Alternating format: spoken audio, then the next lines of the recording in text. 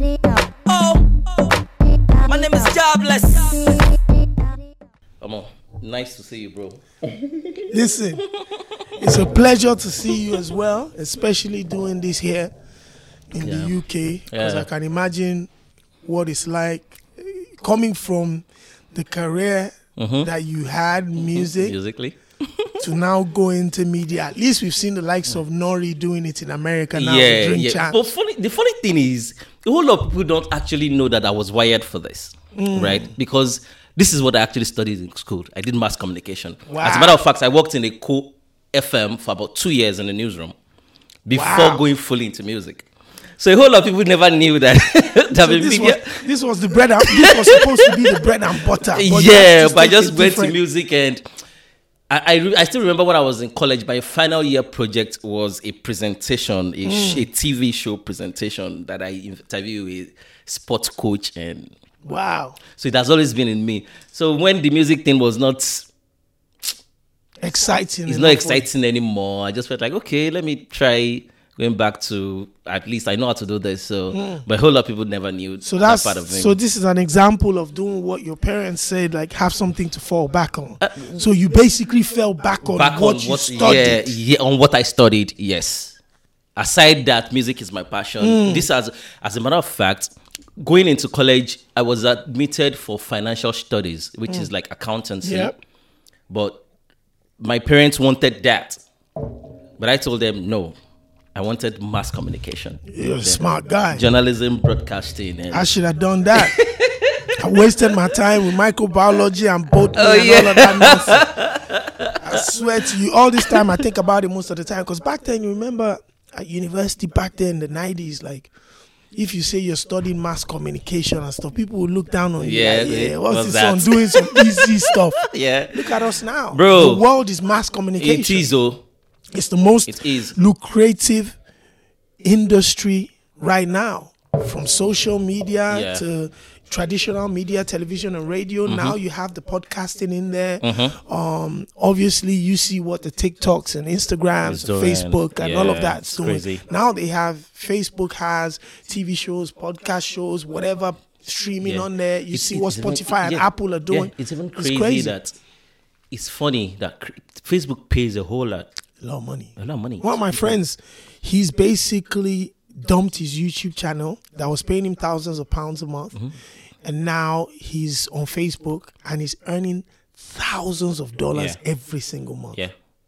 Yeah. I met there's this stand-up comedian that I was talking to in Lagos a couple of months ago. Those guys, skit makers. Forget those guys. The dude showed me his catalog like this, bro. It's mad. Last year he made over $200,000. Yeah, $200,000 from Facebook. $250,000. That's what they're doing. Are you serious? Yeah. Wow. Don't even try them. Shout outs to brother Shaggy, Mr. Macaroni. Bro, forget those guys. Those guys are gone. Don't even think about it. Yeah. Businessmen. Yeah, gone. Well, let's leave Facebook. Let's talk about Shobzy. So see, yes, sir. see, your name is bigger than your face in Nigeria. Everybody knows the name. Yeah, maybe with social media, some people knows the face, but that name has been an industry name way back. Wow. But a whole lot of people don't know. So I said, okay, if I want to do a podcast in London, who do I talk to? Me, I like, exclusives, The people maybe say they get the real juice, you know. So, London, how long have you been here? It's 20 years this year. So 2002. Absolutely. 20 years. 20. It's been a while. 20 years this year since I moved into the UK. Wow. Yep. And what's the passion about Afrobeat? Listen, I think my story was very simple. I'd moved here. My mom lives here. I had a couple of friends that were already here working. Everybody was doing their own thing. But I had this particular group of friends. Ronke Apampa. That's a popular name in the media here. Yeah. Ronke Apampa and Don Lee. Both of them were my closest friends. They're two of my closest friends here. So what usually happens is every time, because that time I wasn't really working. So in the evenings, I just go to their house in South London and just hang out there. And it just so happened that this evening, I went to their place, and within 15 minutes, they had to go somewhere. Okay. So on their way there, they just asked me that, where am I going? Am I going back home? I said, yes, why don't you come with us? Ronke was presenting like on a pirate radio in Peckham. Okay. And she said she was just going to do some presenting, host a show and do some commercials. I should come along. So I followed them. I went there. She did her show, and then she had to do some voiceovers for recording. So she told me just to bounce back with her, to have like a conversation. So the recording would feel like there was a conversation happening. So I was just speaking with her, and the owner of the pirate radio station, the radio station was called Empower at the time, Nigerian Power. Okay. He just came out and he said, yo, you have a nice voice, so why don't you come and host a radio show here? And at the time, I just thought, why not? I'm not doing anything. We don't know how far this radio station goes. It's just like a little shed in Peckham. Obviously there was a call-in, so a lot of Nigerians live in Peckham. They're listening. And I said, let me just start coming to host the show. So Don and myself, we started to host a radio show there called The Black Beats. So the plan was just to play everything: hip hop, dancehall, because at the time it was hip hop dancehall, and then a little bit of Two-Face Idibia, and the remedies, remedies, and a little bit of Awilo Logomba. And that was it. And I was doing that religiously every single week. Wow. We go there religiously, whether we knew people were listening or people weren't listening. And that place was like a garage. So in the summer, it was so hot that we'd take off our shirts. We'd be sweating profusely. And we'd be there playing music, not knowing whether anybody was listening or whatever, and just enjoy it. And that's just it. And I think one of the reasons why, particularly the African music, the Nigerian music was very strong with me when I was in university was when the Remedies and, your Tony Tetulas and Paul Play Diaries, all of these guys were popping up. And, even though some of us at the time, you look down on kind of like Nigerian pop music, like the production wasn't this, but we connected with it so much that it became our own generation. Yes. That was our own cool. I remember going back at university. I went to University of Ado-Ekiti and Osua at the time.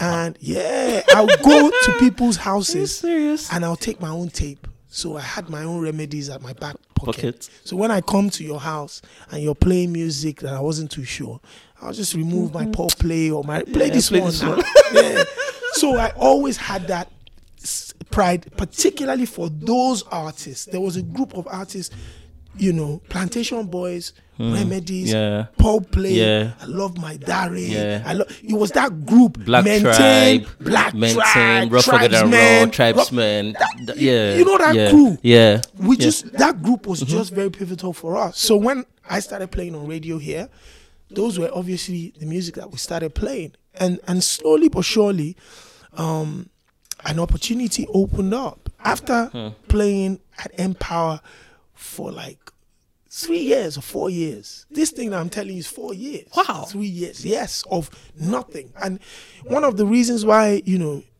have to give family and close friends a little shout out was those were very important moments in my kind of life where, it was peak of summer sometimes and we would have birthdays and family gatherings, but that would be the time when the party they jump. Now you need to go resume. And all of them are thinking, I know, right? Who's this guy playing? You're not playing to anybody. Who's he listening to? But they thought I was crazy. A lot of people just thought I was crazy.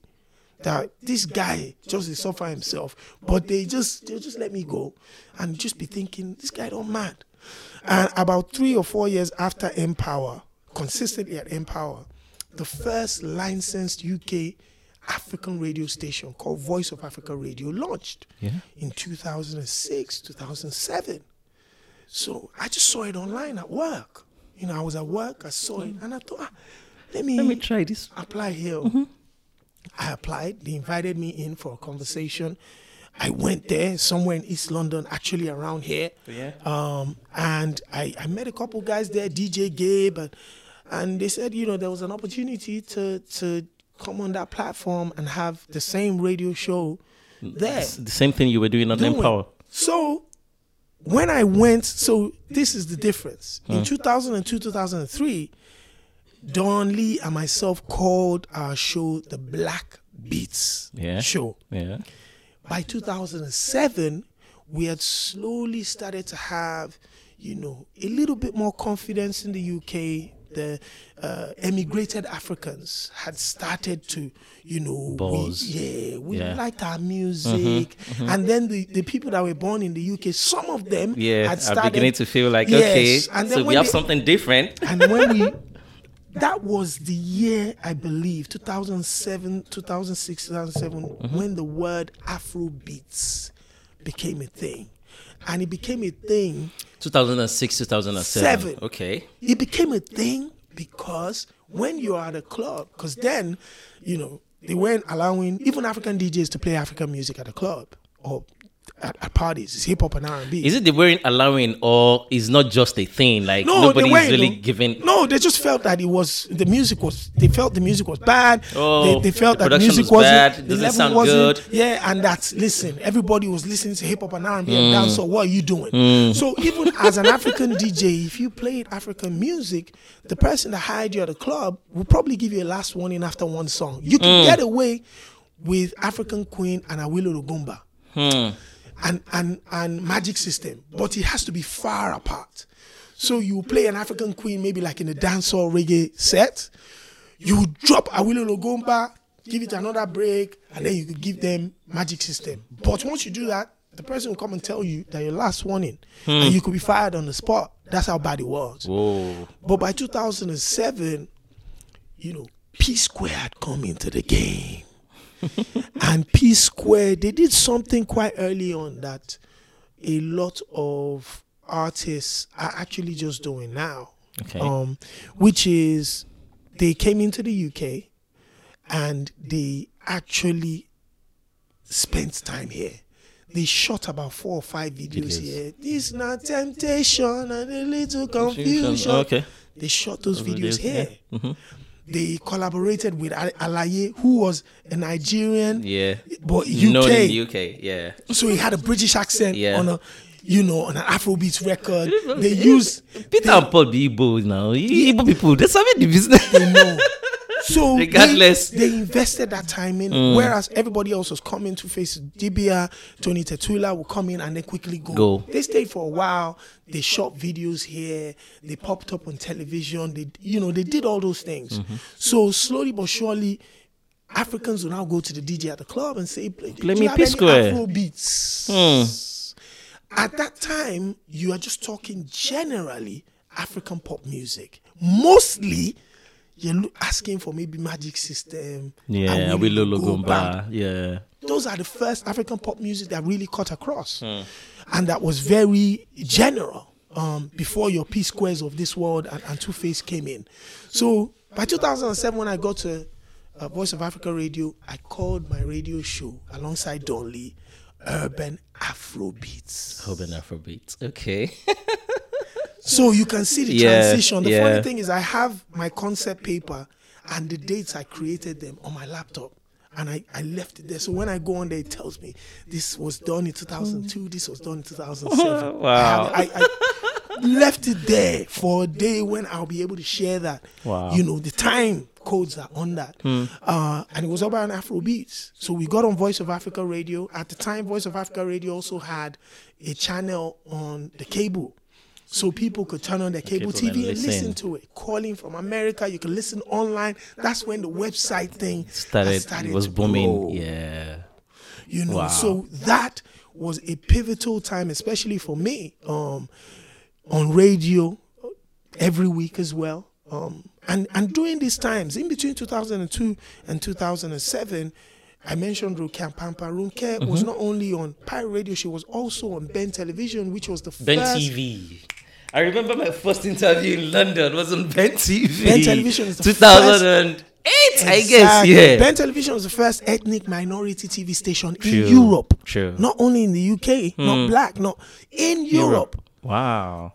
Dr. Alistair Shoyode, deserves incredible credit for his vision and belief that today we were going to be here. He started that 20 years ago. So Ronke was on Ben Television. And on Ben Television, they had the magazine show, which was probably where you popped up. Yeah. During the Saturday afternoon when people were calling. I remember. That was where... yeah.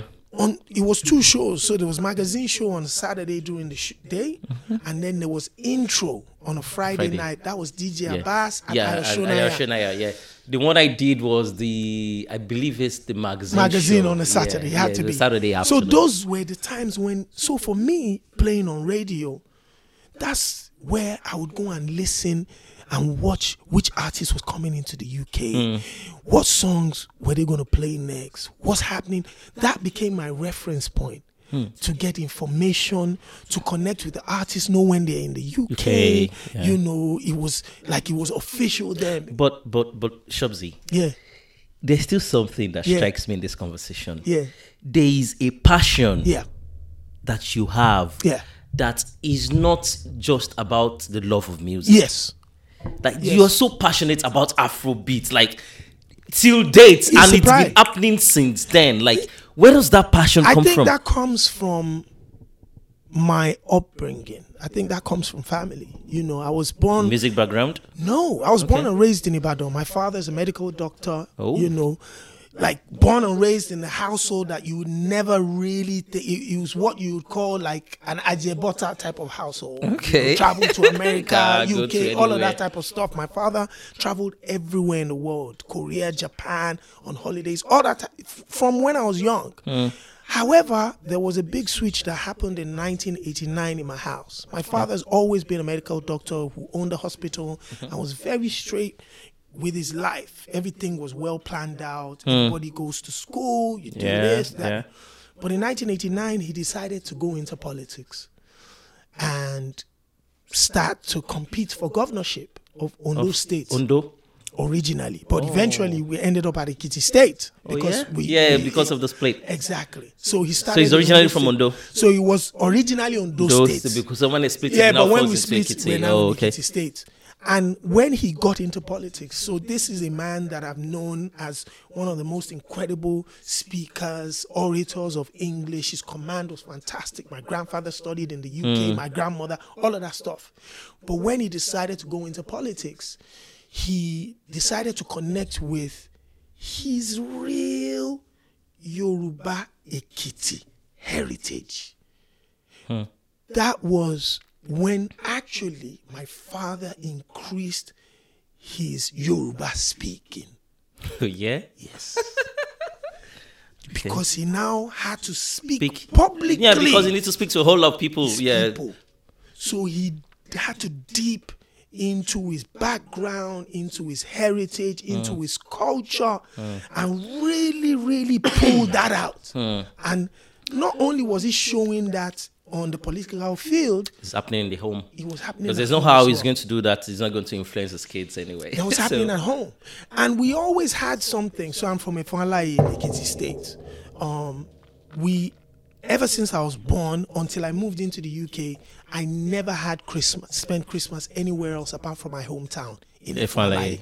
Wow. So we go to Efonla at least 3 or 4 times a year. At Christmas, we do something that is so unique. I don't even think a lot of people do it nowadays, but I'll tell you what it is. Okay. So we bring our whole family together, extended family, and then everybody has to stand up and introduce yourself up to great. So for me, it will be Emini Adesope Olajide, tó ń ṣọmọ Adekunle Olajide, tó ń ṣọmọ Michael Adeniran Olajide, tó ń ṣọmọ Ololagba, tó ń ṣọmọ Fabi. That's like the lineage. Whoa. So I've been doing that since I was a baby. Wow. So even though we had all of this exposure, my father also was always deep-rooted in his culture, and he always wanted us to remember where we're from. And he also subconsciously made us very confident of our background. With everything else that we had, all the exposure we had, that Yoruba, that Ekiti, that pride was always there. Then another subconscious thing that happened was my oldest brother was part of the generations that were listening to reggae dancehall, Yellow Man, R&B, all of those. Yeah. But when he got into university, that's the firstborn of the family. This is the guy that's also walking in my father's footsteps, going to be a medical doctor. Yeah. His music taste completely switched. I'm talking 360. So he went to international school in Ibadan. He studied medicine at UI. He's now in United Nations, speaks French, all of that stuff. But he started to listen to Orlando Owo, started to listen to Shina Peter, started to listen to Obesere, started to listen to those stuff. So you're in a household that was very English, kind of cool type of stuff. And then you have these very unique elements that always pointed back to our heritage. Yet we never lost the beat. Everybody remained confident, cool on the outside, was very confident speaking, could speak fluent, had no problem with communicating with anybody in the world. But we just loved our heritage so much that we kept it a part of us. Now fast forward to coming now into the UK and jumping on radio. I always knew from the beginning when I was here that only one thing made everybody stand out. And that's confidence in who you are and what you bring to the table. Who am I? What do I bring to the table? I'm a Nigerian. I'm an African. And that alone is something that makes me different. When you see me, you can tell what I am. I'm tall, dark, black, bald-headed. And I'm meeting you for the first time today. I never knew you that tall. I was like, boy. And I actually also covered sports. And I'll tell you a very interesting story where my African heritage played the biggest role in my life. Please. So I knew I had these qualities. So all I had to do, even though at the time it was uncool to be African, it was mostly things that they joked about. You're Af. When they call you Af, is a derogatory comment here. Half. You're Af. You're so Af. You're so African. You're local. Yeah. Once they refer to you as that, our accents, our pronunciations, our expressions were things of jokes. Which is a new cool now. It's new cool. Imagine my daughters being proud, saying, they told her to select the playlist in school because she's the most Af in class. So that derogatory comments by my daughter's generation has now become a cool stuff. And I'm looking at her like, if only you knew what we went through. What that Af was back then. So for me, I always knew that was a very important part of everything I did, how I spoke, how I walked, my music taste, and I decided to stick with that. We didn't know where we were going to go, but it just made me feel good. Another secret is that I listen to music on the radio the way I listen to music in my car. So I'm a big fan of the music and I'm just having fun. So I can't do it anywhere else. In your house, you can't really go crazy. The missus is there or family members are living with my mom. You can't just be loud and boyish like that. Yeah. But in the car, when I'm alone, I can do that. And when I'm in the radio studio, I can do that. So it was an opportunity. It was a way of life that's completely different to what I do. I work in the civil service. I've worked in the civil service for 20 years. I've worked for the government for 20 years. Wow. Yes. Well, on radio. Till now, as I'm speaking to you. Wow. I'm going to work tomorrow morning. So I've kept the civil service job and had a completely different life, which was like an escape for me. So it became the balance that I needed as a human being. That made me happy that, the civil service job will pay my bills, will take care of anything. I don't have to worry about money. So even if the music is not bringing money, you're fine. I'm fine. But I can do what makes me happy on this other side. And that is to promote my culture, promote my heritage, listen to my music. And those were the blessings that God gave me that kept me motivated when I shouldn't have been. So whilst other people were looking for bread and butter, I was just looking for a release. I was looking for an escape. I was looking for something that made me feel good. And with that, there is no way in this world you can quench a flame where the flame was purely for the soul and not for your pockets, not for your stomach. You can't quench it. There's no way you can quench the flame. That's purely for the soul. It's not for my stomach. I'm not doing. If I was doing it for my hunger. stomach, I would have quit. Wow. Yes, but I'm doing it just for my soul, for my sanity, for my pride, for my happiness. You know, I read something about you speaking to the UK Parliament. Yes, I did, alongside Patoranking. Alongside Patoranking about Afrobeat. And Yeah. I'm like, are you serious? He took it to that level. Took Like, it to that level. how was that experience? What were you thinking? Nah. How were they looking at you? Like, Listen, shout outs to the Afro Nation crew, the Echo Talent. You know, they got a call that, you know, the UK Foreign Ministry were spending a day discussing Africa, particularly Nigeria, and various options within that space and looking at how to assist and develop, you know, whatever they could do.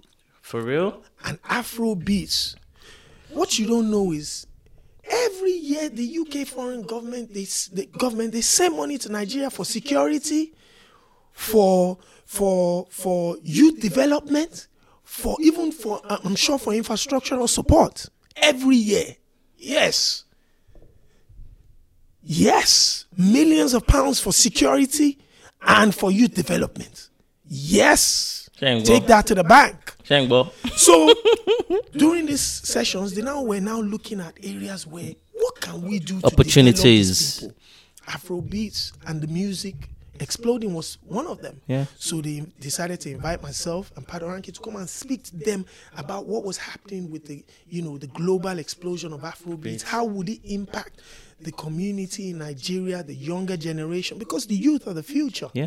You know, this is the new oil. African music, Afrobeats, Nigerian music is the new oil, in the country. You know, the opportunities is given. Look at the likes of Burna Boy, the amount Wizkid. I'm still coming to that. It's crazy. That's a topic of its own. Exactly. So I went to the parliament to speak to them about these opportunities, about what is lacking, where you know, international governments can assist in developing the youth who have shown a great tenacity to use their skills and talents to promote the African culture in ways we probably haven't seen that many in a long time. And it is easy now with lack of electricity, lack of internet, lack of structure. They've managed to create an industry that is now a multi-million-dollar yearly industry. As far as I was concerned, I think the last statistics I got was that Nigerian music industry was generating, according to PricewaterhouseCoopers, was generating close to maybe like between 54 and 75 million dollars now in 2000, estimated in 2019. Every single year. And now it's already gone past that. Like crazy. And that's in the billions. So they were just looking at, what can we do? There has to be laws. You know, there has to be laws in Nigeria that would help support creatives. There has to be financial incentives for governments and private sector companies to invest in the communities and look at the young men and women that they can support their creative industries. And those were the conversations that Patoranking and myself had at the parliament. And we were speaking for over an hour and a half to a selection of foreign affairs MPs. Talking about Afrobeat. It's crazy. Wow. I'm telling you. It's just... And what was their response? They were fascinated, blown away.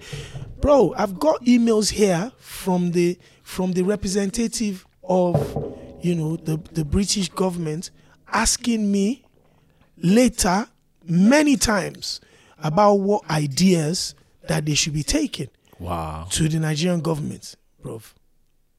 Yeah, they sent me and many. The Nigerian government don't even give a They're chasing us. That's okay. What we said was mind blowing. Blah blah. See, that's Jonathan.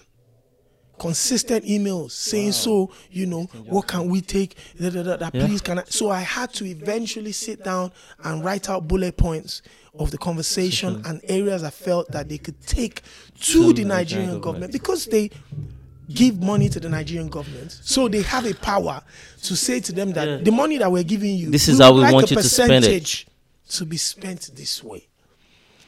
So that's what they wanted. Baba, is it not insane that the roots of the Afrobeat itself, in Nigeria that is the base, does not even have a structure around it, right? And people internationally are seeing the benefit. They're making a whole lot of money from it. I think it is heartbreaking. It's not only sad. I've gone past anger and disappointment and just sadness. It is heartbreaking because the people that are sitting on it don't. I think, to be fair, I believe there are probably governors in Lagos State, like Ambode, from what I heard at the time, pulled the entertainment industry really close and was working very close with them. Obviously, people have their different agendas and ideas, but I still believe that somebody like that, you just need a few of those type of people that saw that all you needed to do was invest a little bit in this industry, and those young people will feed themselves. Are you telling me that every local government in Lagos State having a creative center that had studios at affordable rates that young people can go into to create, and constant electricity, just get one of the companies to put solar system on there? Bro, do you know what will be coming out of Nigeria? It is the new oil. I want to remember what I was talking to that was saying that even if they want to do tours, right? Yeah, they can't. They can't because the facilities are not there. So the structure is not there to do tours. I was having a conversation with Diamond Platnumz from Tanzania, and he told me that his president is actually just building performance centers in Tanzania at the moment, like 2 big places. So I now said, this is a private conversation I'll share. And I said, okay, so if the Tanzanian government can build 2 in maybe Dar es Salaam, the Kenyan government builds 2 in Nairobi, the South African government builds 2 in Johannesburg. I believe those ones even have already. So what will now happen is an artist from any part of Africa can go on, let's even say just a conservative estimate, 8-country tour. Yeah. Very easy. Very easy. Ivory Coast and Nigeria are very close together. Ghana and Nigeria is very close. They can take tour buses, but the roads don't facilitate that. If there were leaders that understood the impact of the entertainment sector and really wanted to change people's lives and generate income at a rate where other parts are not generating, you can invest in that road, in security, and start to see more activities that will go beyond entertainment, business, that will take different cross.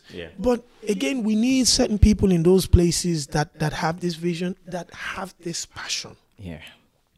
To passion be able first. To unlock that things. Information and be able to get it over the line and get it done. Because what we know is, sadly, government officials in Nigeria will face projects that they believe that they can make a buck from. And not passion projects, not things that would live forever and change the lives of people. Hence, why we're where we are, and opportunities like that is what makes me know that I'm on the right, we're on the right track. As I told you that I had a second moment. In 2014, I went to NBA All-Star Weekend in New Orleans to cover the NBA All-Stars for Vox Africa TV. Shout out to Vox Africa. And whilst I was there, obviously to interview LeBron James, Dwayne Wade and everything. But one of the big targets was also to interview Hakeem Olajuwon. Now, Hakeem Olajuwon, who is one of the greatest NBA players of all time, originally born and raised in Nigeria. Hakeem the Dream, a legend, an icon of NBA. When we got there, unfortunately for me, the NBA was also celebrating Hakeem Olajuwon at that time. So which meant that there was a lot of attention On on him. him and so much. And I was there thinking to myself, first of all, in the press room, there were 1,800 pressmen that were accredited all over the world to come and cover the NBA All-Star Weekend. So instantly I knew I was going up against everybody. But I stood back and I remembered what makes me different. I'm African. Niger Niger to the bone. So there's always a question that I'll be able to ask these people in this room That that they- these they 1,800 can never people will get never it. ask. Hmm. And straight away, I started to raise my voice and ask the African question. Guess what? The entire press room, every time when I ask my question, they keep quiet. And whoever I'm speaking to, be it Dwayne Wade, be it LeBron James, only wanted to speak to me because my question was different from what the whole room was asking. So from there, I was getting in a huddle of hundreds of pressmen. I was getting a one-on-one conversation because my question was different. However, that response that I wanted to give me now became very important to what everybody else wanted to also get. That was my first take. Now, I defeated those people there. Now, how am I going to get Hakeem? We're looking for him. It was late. We're about to go. I just saw him walking with about 20 or 30 NBA officials and security guards. It was impossible to get to him. I was running around. It was impossible. Last minute thinking, 11 p.m. at night, I just said, Egbon Hakeem. He just stopped. He looked back. And I just prostrated on the ground. Ekalesa. Wow. The whole room parted like the Red Sea. Parted like the Red Sea. And he just walked towards me. Did. Straight away, in the midst of close to 50 people, I started to have a private conversation with one of the greatest basketball players Of all time. And nobody around us could understand What you were speaking saying. about. So they didn't know whether this is family, this is friend. Oh, an They interview. didn't know what it was. Wow. He pulled me off the ground and said, did kí ló ń ṣẹlẹ̀? Ẹ̀yin tí torí mo ṣe wá síbí o. I came here from the UK to come and see you, but we tried everything. Wọn ò jẹ́ ká rí yín. They didn't let us see you. He said, what? He said, Oya, gbé bags ẹ, tẹ̀lé mi. Let's go to the hotel. Wow. And he walked me out of that place with my cameraman, and we went straight to his hotel. That's how I got my interview. Because I played my African card. Wow. Because I played that African card in the midst of people that did not understand what was going on. They just didn't know. So everybody was just security. Everybody stood aside because they didn't know whether it's his son, is it a family member, and we continued that conversation purely in Yoruba. Shobzi, is it not insane that this same language, this same African language, They try to put it away. they put it away, and even if you're in Back home. even back home, Yeah, they will tell you you are some speaking people- vernacular. Want to know Elilori? Yeah, they've got it wrong. That's one of Got the it wrong. That's one of the first things I hear that I also made sure I passed on to my kids. Speaking Yoruba with them 24/7. Same thing I do. Because I said Same that's thing I do what with my makes them kids. special. That's what makes you special. That's what makes you special. That's what, connects you with your heritage. So you don't say that my parents are Nigerian like other people say. Yeah, I am Nigerian. That's what you say. Because everything. Oh, wow. Yeah. I mean, I speak to my son. My son has never been to Nigeria. He's born in America. But he's 10 already. Yeah. He speaks Yoruba fluently. He speaks it. because that's what I speak to him. That's I don't. it. And then they've Nibolowa. Yes. I'll and speak. now they've now connected to the music and the skits. Imagine. Yes. I took my daughter. Now they understand it even without you beside them. When they watch a Nigerian skit, they understand everything. My 7-year-old went to school in Essex and told them in school that my father knows Wizkid. They told him no. He came home. The video went viral on TikTok. Everything blew up around the world. He said, He I came need home. proof. Yeah, I've got the video here. TikTok blew up everywhere. I need He said, proof I that need you proof to know go and show. that So you know Wizkid. Smade had to print a picture of me and Wizkid and laminate it. I gave it to my son the next morning. He took it to school. He didn't go and tell them about Justin Bieber. Essex. He told them about Wizkid. That's how proud. I take them to the concert. My daughter has gone to every concert. She's gone to O2. She's seen Wizkid. She's seen Burna Boy. She's seen Tiwa Savage. Yemi Alade has come to her house. Adekunle go come to her. So those are our own superstars. And she's born and raised here. Yeah, so it's different. And then the skit makers, shout out to the skit makers. My little girl, my baby is about 5 years old. And there's a YouTube channel she watches. Like, even me, I'm always stunned how she finds it. It's called Ojo. The guy is called Ojo on YouTube. Yeah, I know, Joe. I know the channel. Where is he based? Yeah, I know. Is he based in Nigeria? I believe so. That's what my daughter watches. So they watch Ojo and some other skit makers that now my son, he doesn't, if you ask him, if you point to his trousers and say, what is it? He doesn't know that it's called trousers till now. He's going to be 8. He calls it shokoto. Till now. And he says it in school. He doesn't know that this is actually called trousers. Till now. You know, and I think for me, those are, you know, it's almost like a manifestation of how proud I subconsciously got about my heritage and how I pass that on. And I'm passing it on to the kids now. Building their confidence. Yeah. But there's something that I've actually been thinking about, like this new generation of Afrobeat listeners, especially when it comes to Europe, UK, America, right?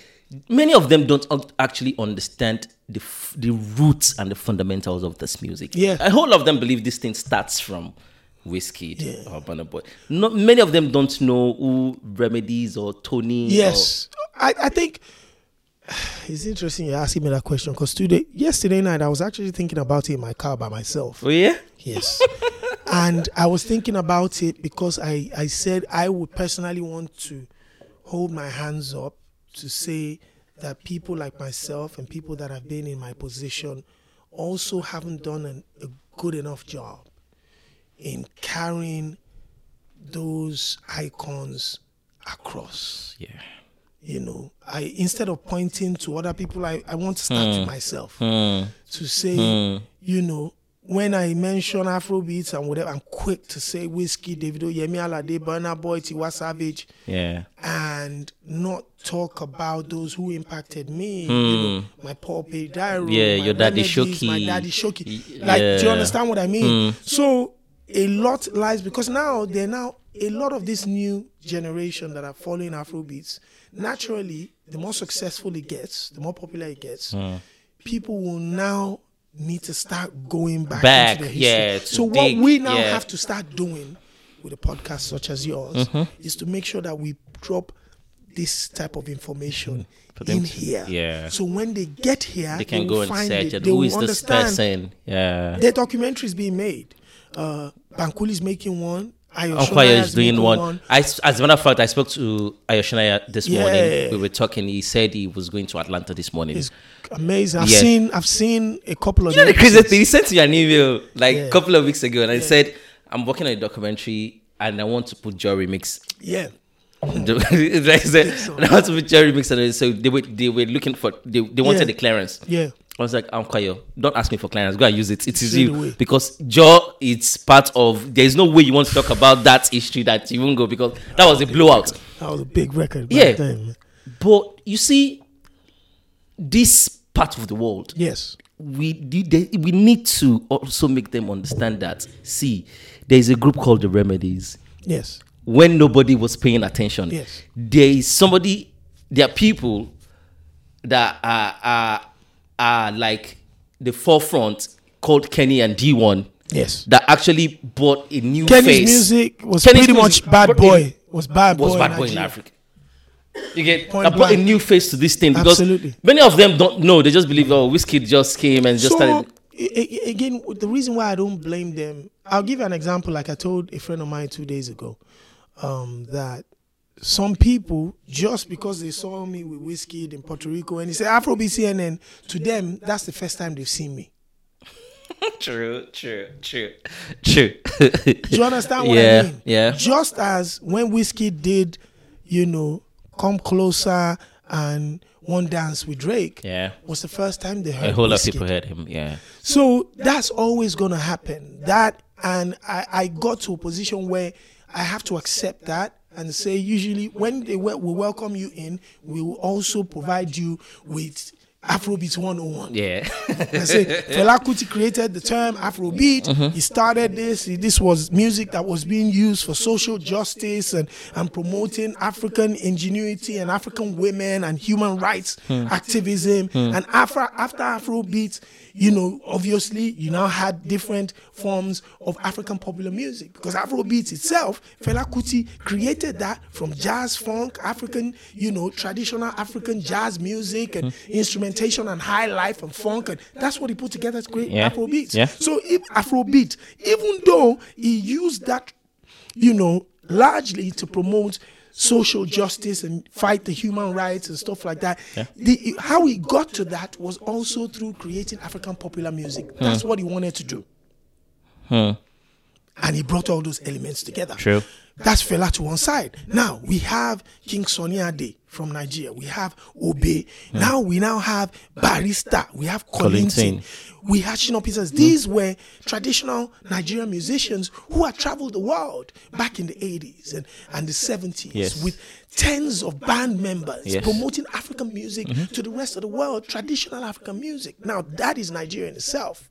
You have your Oliver De Coque, you had your Sonny Okosun. Then you will now go to other parts of Africa and look at the same kind of equivalent, your Daddy Lumbas, your Papa Wembas, your Angela Kijos. Your Angela Kijos. You look at all those Yuma Sekelas, Maria Makebas. You look at Yusuf all Ndo. those elements and you try to inform people. So when they hear different sounds today, you can link it directly to specific type of genre, specific, inspirations that's come from different. So when you see a Burna Boy now, Burna Boy is a mixture of all those things, all those elements. Yeah.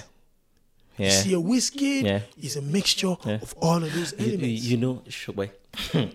Like play, like say it's not serious. Yeah. Wizkid did 3 days back to back in 02. You can't understand what that means to us. Smade is the one calling me now, that's been calling me for a couple of minutes. Oh, that's your phone is buzzing. That's Smade, who was the first person I interviewed Wizkid in his living room exactly over a decade ago, 12 years ago. He came to do a club here that was 150 capacity. So I saw that. 150 capacity in London. He was on Smade's couch when I interviewed him. That's where he was. Ice Prince was in the house. They were just playing computer games. We just thought, this is a young cool guy. Yes, 12 years ago, 150 capacity. Wow. We're there. So when we were emotional at him selling 20,000 times 3. Then you have to understand. That's why I say to people that you cannot understand how I feel. Yeah. You can't. One of my friends was telling me when we were at Burna Boy's concert in Manchester, and I was going crazy, enjoying myself. One guy was like, what's wrong with this guy? I was telling one of my other friends, and I told him, I said, you cannot understand what's wrong with this guy because you don't know. You were not bad. And that feeling, me, if you said that maybe you, I could just cry because I like to cry a lot. What are you saying? You won't know where the tears are coming from. Because to the O2, I was walking in the O2. While Wizkid was performing, I was walking in the crowd, and then I looked in the audience. I saw my daughter in the audience. She saw her dad. She calling me dad.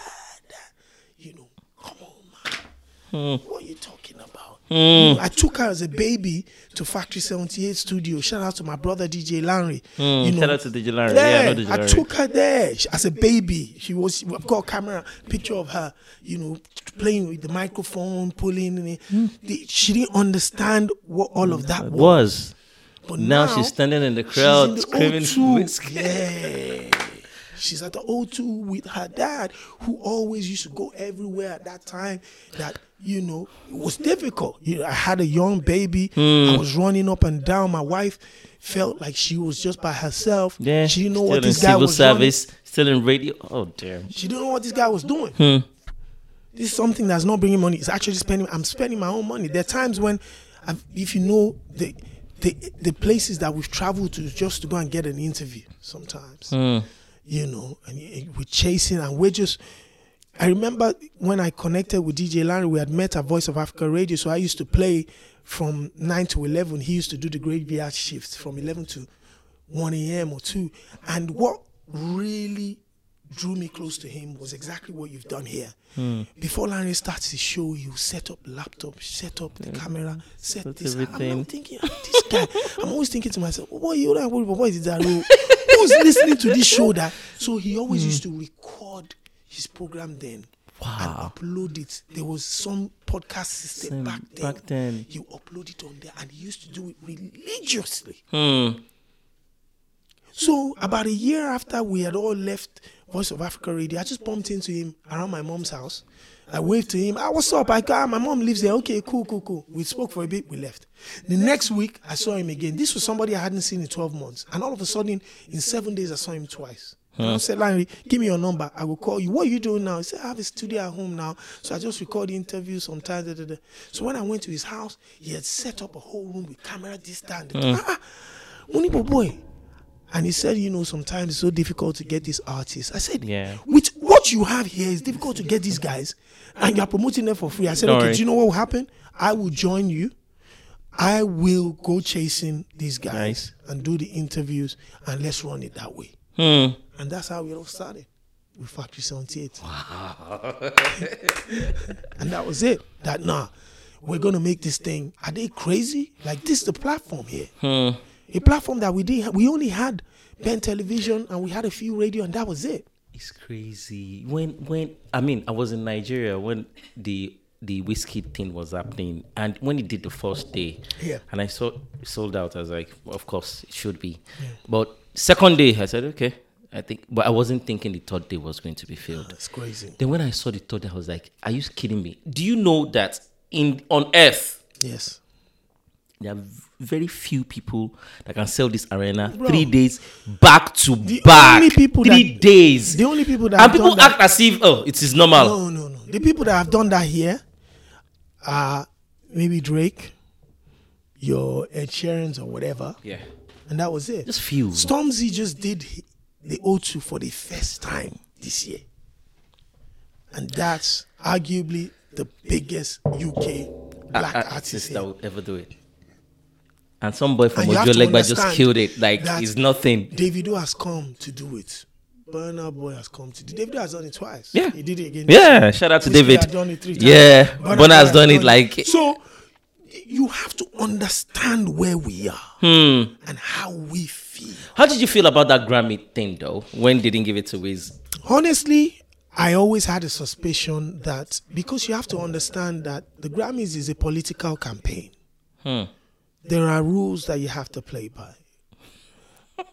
Mama Angelique was a 4-time winner before this 5th. Yeah. She's been, on that rodeo for a while. She knows what to do. When she shows up on a Christiana Amanpour TV show on CNN, talk about a Grammy nomination and how that album is actually to promote love and life and this, and performs on CNN.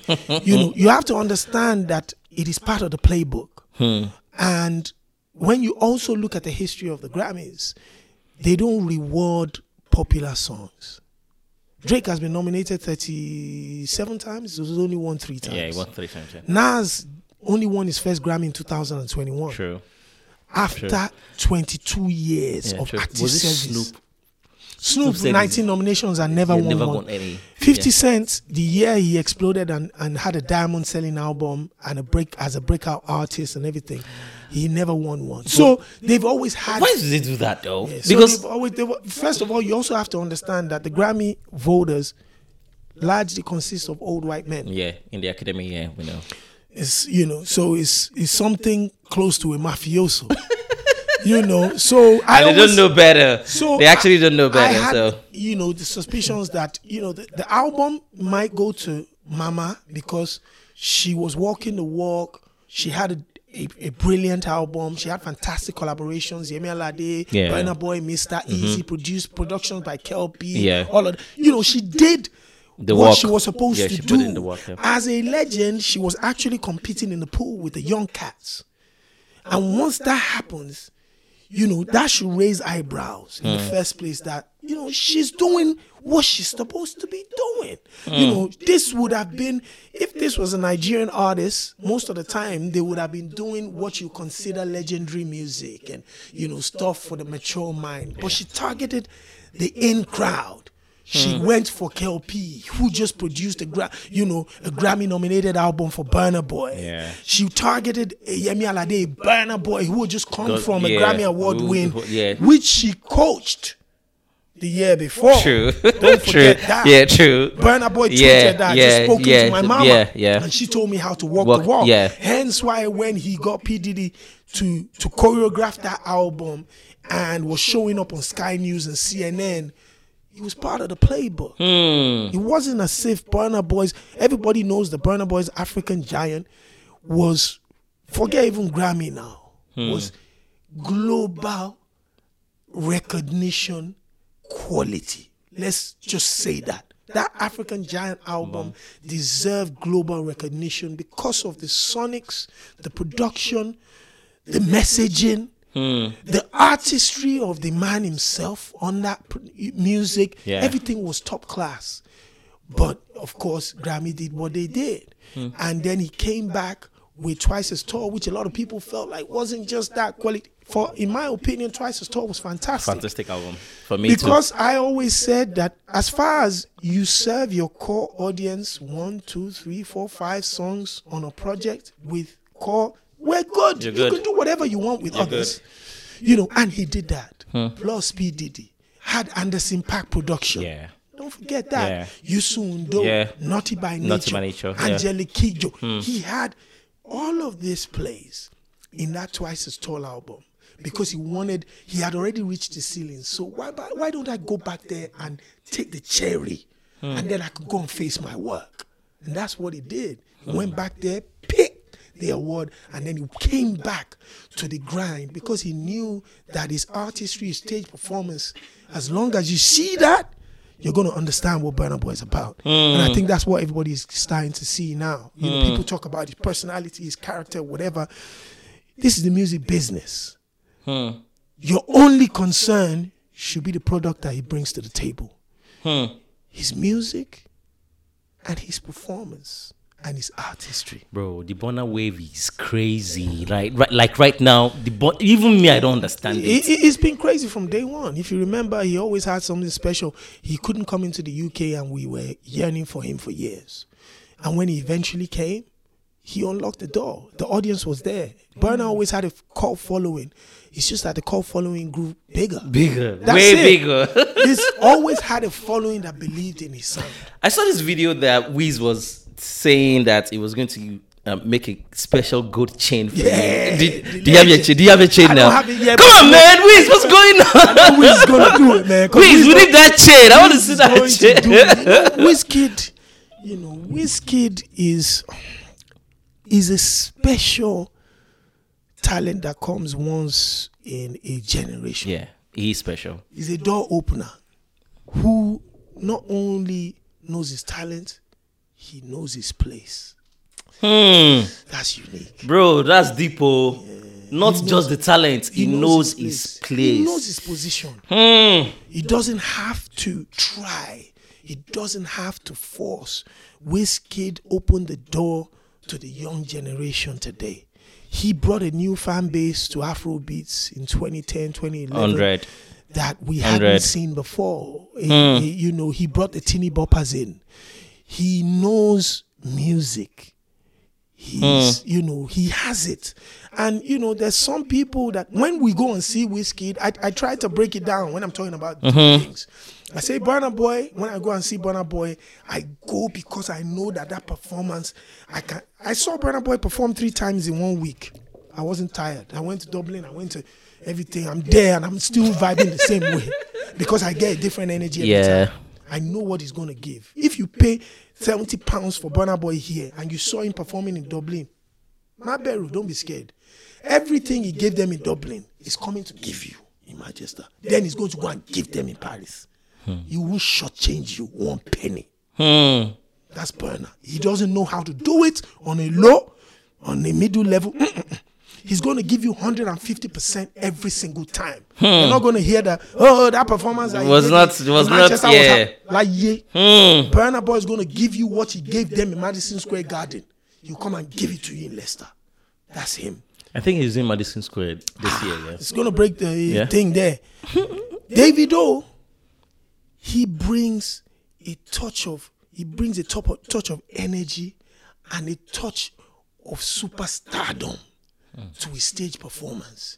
He adds that to it. When you see Davido on the stage as an Afrobeats fan, you are like, this one is my superstar because he will represent you. If I drop him in a box that's where for you. There's them PDD and all this stuff, I'm not going to be scared that I got somebody that's ready to match them at whatever energy they want to come at. If they want to, it's that energy to perform, I can bring it to the table. If I want to show you I'm a superstar, I'll let you know too. This is Atlanta, baby. Don't get it twisted. Davido's going to bring that to you.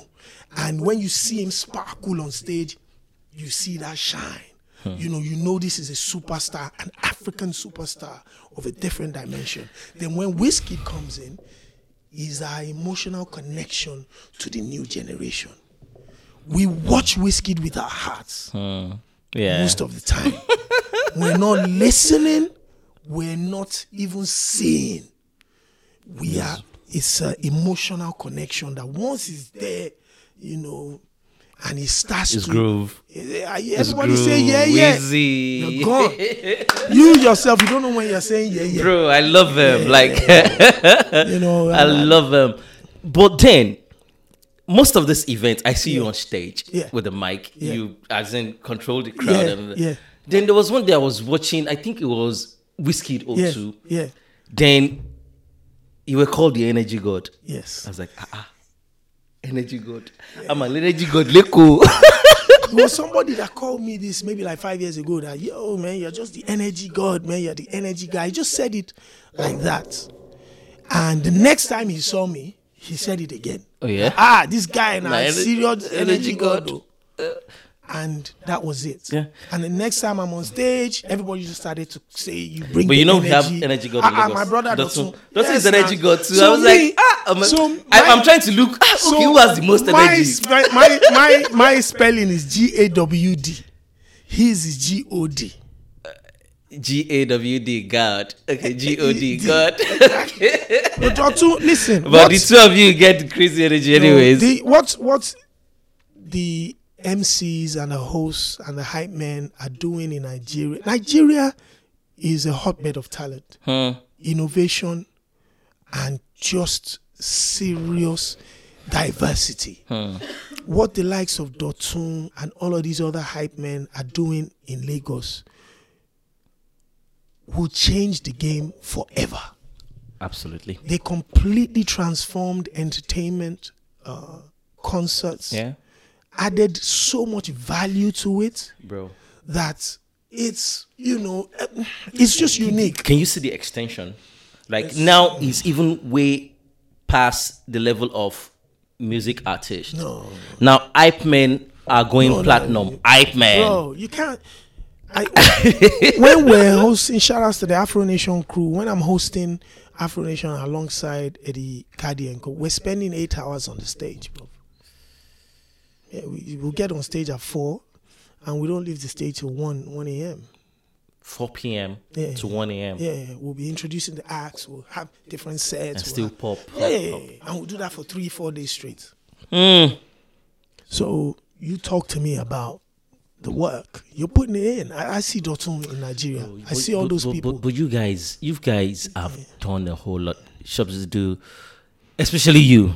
I appreciate the level at which you guys have moved this genre outside the shores of Africa and made it a big thing out here. I mean, you guys should be in the Hall of Fame. There's no way they won't. I think you guys should be in the Hall of Fame. People here that have done amazing stuff. Shout outs to, I mentioned them, the Ayoshona, the DJ Abbas, the Black Knights crew. Black Knight, yeah. Femi Ben TV, Ben Television itself, DJ Abrante.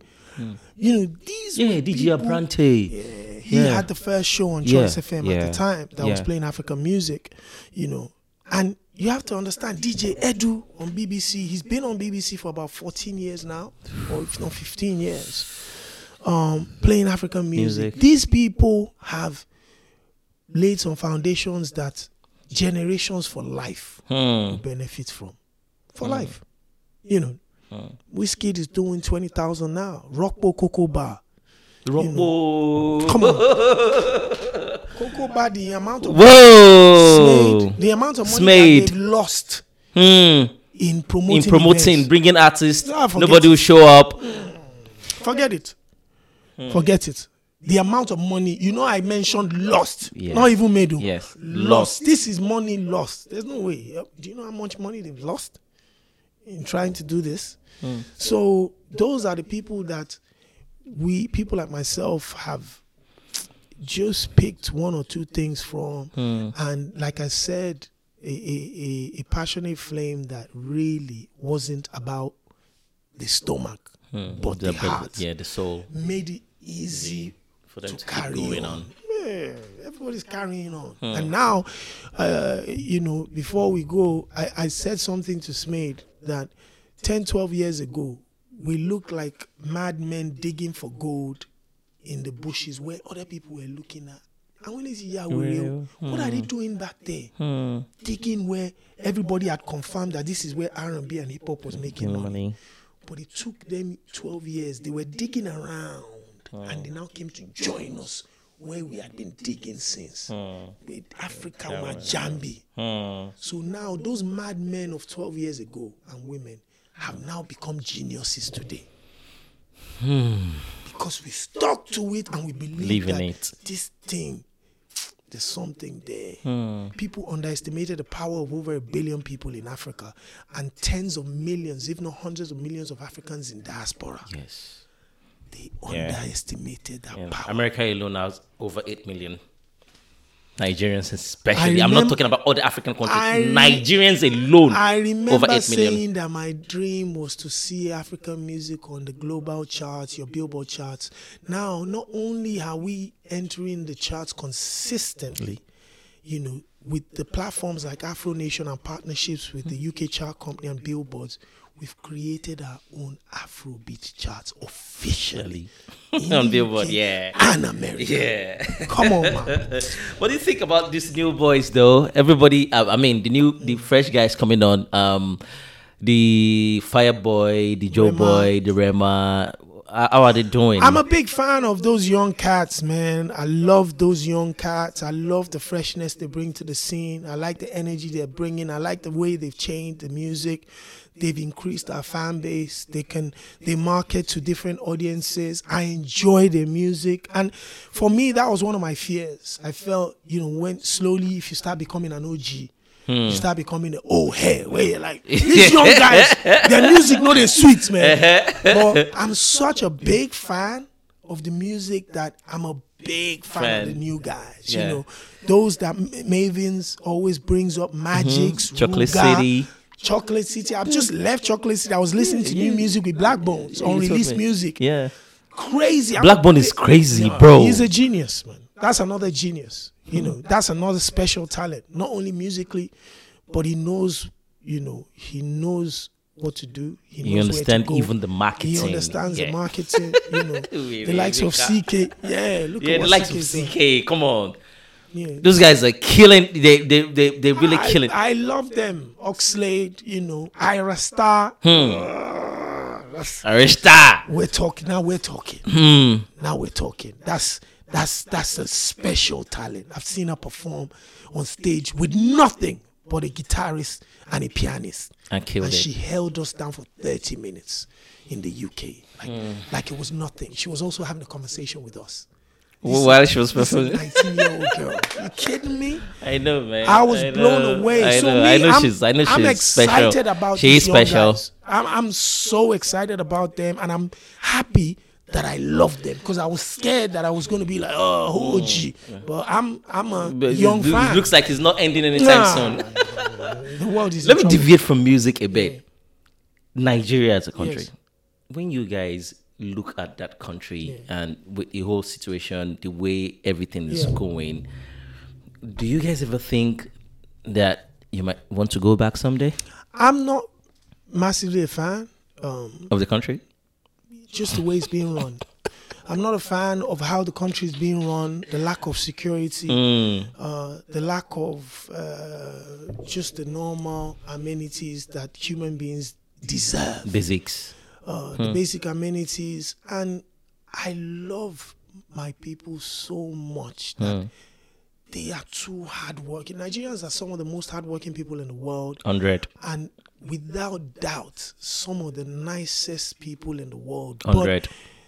But the system are turning the young generation into some of the young generation into monsters with all this blood money and all of this stuff, the insecurity, the kidnapping, the armed robbery. So the frauds. It's not anything that excites me. However, the greatness that the music industry has become, the entertainment industry has become, is a testament to the genius that we have in Nigeria and what those young men and women can achieve.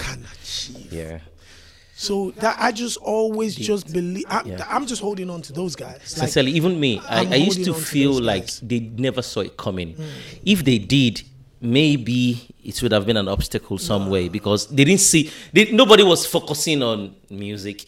There's no money there. They were on their. They know where we get. But look at what it is today. I hope that this young generation and these selfless entertainers and these incredible geniuses somehow something would happen, and maybe if we get like a young leader that was ready to tap into the youth.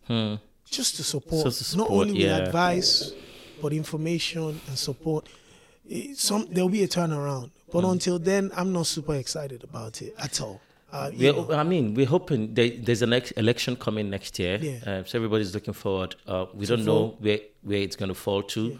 But hopefully, maybe God's intervention. Because if it's still the same set of people, we're not expecting anything. We should just keep looking forward to Afrobeat and making Nigeria proud as much as we can, because I think that's the only export we have now, and it's the biggest export out of Africa, regardless. So we should just keep looking at that. Your podcast, yes, sir. I'm a big fan. The Afrobeat podcast. Afrobeat podcast. How's it going with it? It's going amazing, man. Shout outs to Afri Media. Shout outs to LM Media. That's like my team behind it that helped me create it. I just thought, just like you, let me start having conversations, build something myself. The culture was developing, and I feel like for us to be able to hold on to something, we need to own something. 100. It was time for me to own something and develop something that I could pass on to my own kids.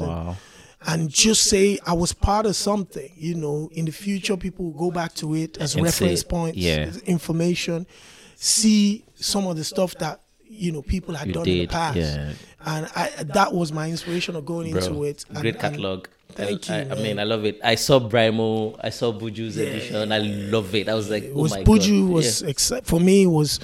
One of the reasons why I created a podcast where somebody that I completely had a different perception of. The minute he started speaking, I just saw a young man that was doing something he loved and never knew would open a door for him. And that was so endearing. That's it for me. That was it for me. When I was speaking to Brimo, I just had an interview, Diamond Platinums, which I believe is going to be an absolutely incredible interview where he speaks about so much Don Jazzy. For me, I just thought from day one, I felt like celebrating our culture was in our own hands. The way we carry our entertainers was in our own hands. A lot of people didn't know who they were. We do. So how I act to them is what will make people understand how incredible they are. Well, have you ever had any encounter with any Nigerian artist that you felt like this guy is shit? Of course, many. That's normal. In as much as Normal. they're awesome, a whole lot of them are Normal. shitty. Like Normal. really, Normal. really shitty. There are a lot of artists and entertainers that, I probably will not add my energy to again personally involved with. However, I came to understand my role and my place. Okay. My role and my place is to promote the culture and anything good for that culture. Even though there might be artists or entertainers that I do not have personal relationships with and I believe are absolute crap, if their content was great for our culture and I enjoy that content, I would throw my 150 behind it to ensure that it gets to where it's supposed to go. Yeah. And So which then- means you don't actually add personality to what the talent I've is. had They're two different sometimes I've I'm a human being. I've been affected that it's affected how I've reacted to their content. But I've also matured to a level where I understand that, I'm a human being too. Some people might not really give a damn about what my personality is like. They don't give a fuck about me. They don't like me. However, the business is why we have a relationship. I have no right to judge who they are. That's their Personally. person, Yeah. and that's what they Exactly. they think That's is what I cool. think too. Sometimes I just say, Sometimes listen, you'll be hurt. leave the personality away. Face Sometimes business. we'll be hurt. We'll be hurt. I've had differences with people in the past, and sometimes I've been opportunity to sit down with them and just kind of iron it out. That and then you find out that listen, everybody has their own issues that they're dealing with. Yeah, and sometimes many of them don't even actually understand how things work out here. They don't care. So they just do things like that in There's an Nigeria. artist that I had asked an interview from in the past, maybe like 2012 or whatever. He told me to send him a cab, send him a car to come through. And I said, nah, man, that doesn't happen, man. This is a platform here that everybody's trying to develop. I ain't going to do that. And years later, he came calling me, trying to get an interview. I told his manager, I said, this was how he shitted on me back in the days, man. So he can stuff that now. What goes around comes around. But what I know works is being good to people. People remember how you made them feel. Yeah. If there are some people that people see me all the time making noise about Yemi Alade, or it's because of how that lady She's awesome. made me feel from 2014. I've never heard anything bad about the lady. She's awesome. Adekunle Gold, Tiwa Savage, Simi. People that I had encounters with quite early on, and they left a mark on my heart that at any point I always feel like I had to defend them. Sadly when Tiwa Savage had the situation with the sex tape out, some people said it to me, "Oh, you're queen." I responded back to them and said, "Yes, she is." And she will still be. This has nothing to do with the 10 years of legendary status that she has given me. Has nothing to do with Kele Kele, has nothing to do with legendary status of performing on stage. This has, she had a situation that she couldn't control. Someone tried to take advantage of her. Let me find out how many people try to take advantage of you and the situations you couldn't control. And let's dig into your closet and see what's really going on. It's nice for jokes at the barber shop and whatever. But what's really going on with your situation? Hers was the one that was out there. We know it's in there, everybody closer to. Only if you don't want to talk.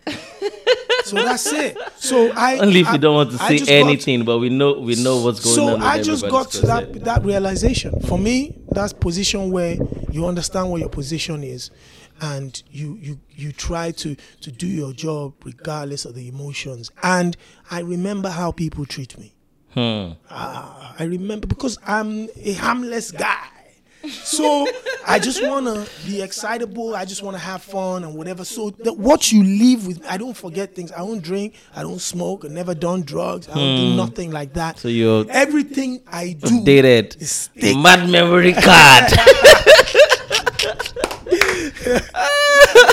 So, yeah, awesome. Man, listen, my brother, thank you for having Bro, me, man. let's give them your social media Absolutely. platform. Listen, Adesope, Adesope, Olajide on Instagram. Shopsidu, put that on Twitter. It comes out. TikTok, Facebook, same to Shopsidu. Afrobeats podcast on YouTube. Afrobeat podcast. You'll find Listen, us there. guys, see, forget original intelligence. Afrobeat podcast is insane. Go and listen. It's insane. Shout I out love to it. I'm a big fan. Original intelligence and what you're doing. But jobless. You know, we love it, man. Listen, this space is big for everybody. Yeah. Shout out to Ikechukwu Kills. Yeah. You know, Ike Chuku does drink yeah, chill. drink chills, yeah, right. So Yeah, I'm looking forward to have him on my show. I want to go on the show too because there's a big spot for everybody. It's a big platform. So- I even tell anybody that I say that I think you have something. I say, go and start a podcast. I Keep think you have doing it, something, man. yeah. We appreciate it, my brother, and thank you very much for having me. Shokwe, I'm privileged. Sitting Thank with you, the brother. superstar, the real Afrobeat himself. Boss. Thank you, brother. I appreciate it, man. See you, everybody. Talk to you next time. Bye. See you on the other side. My name is Jobless.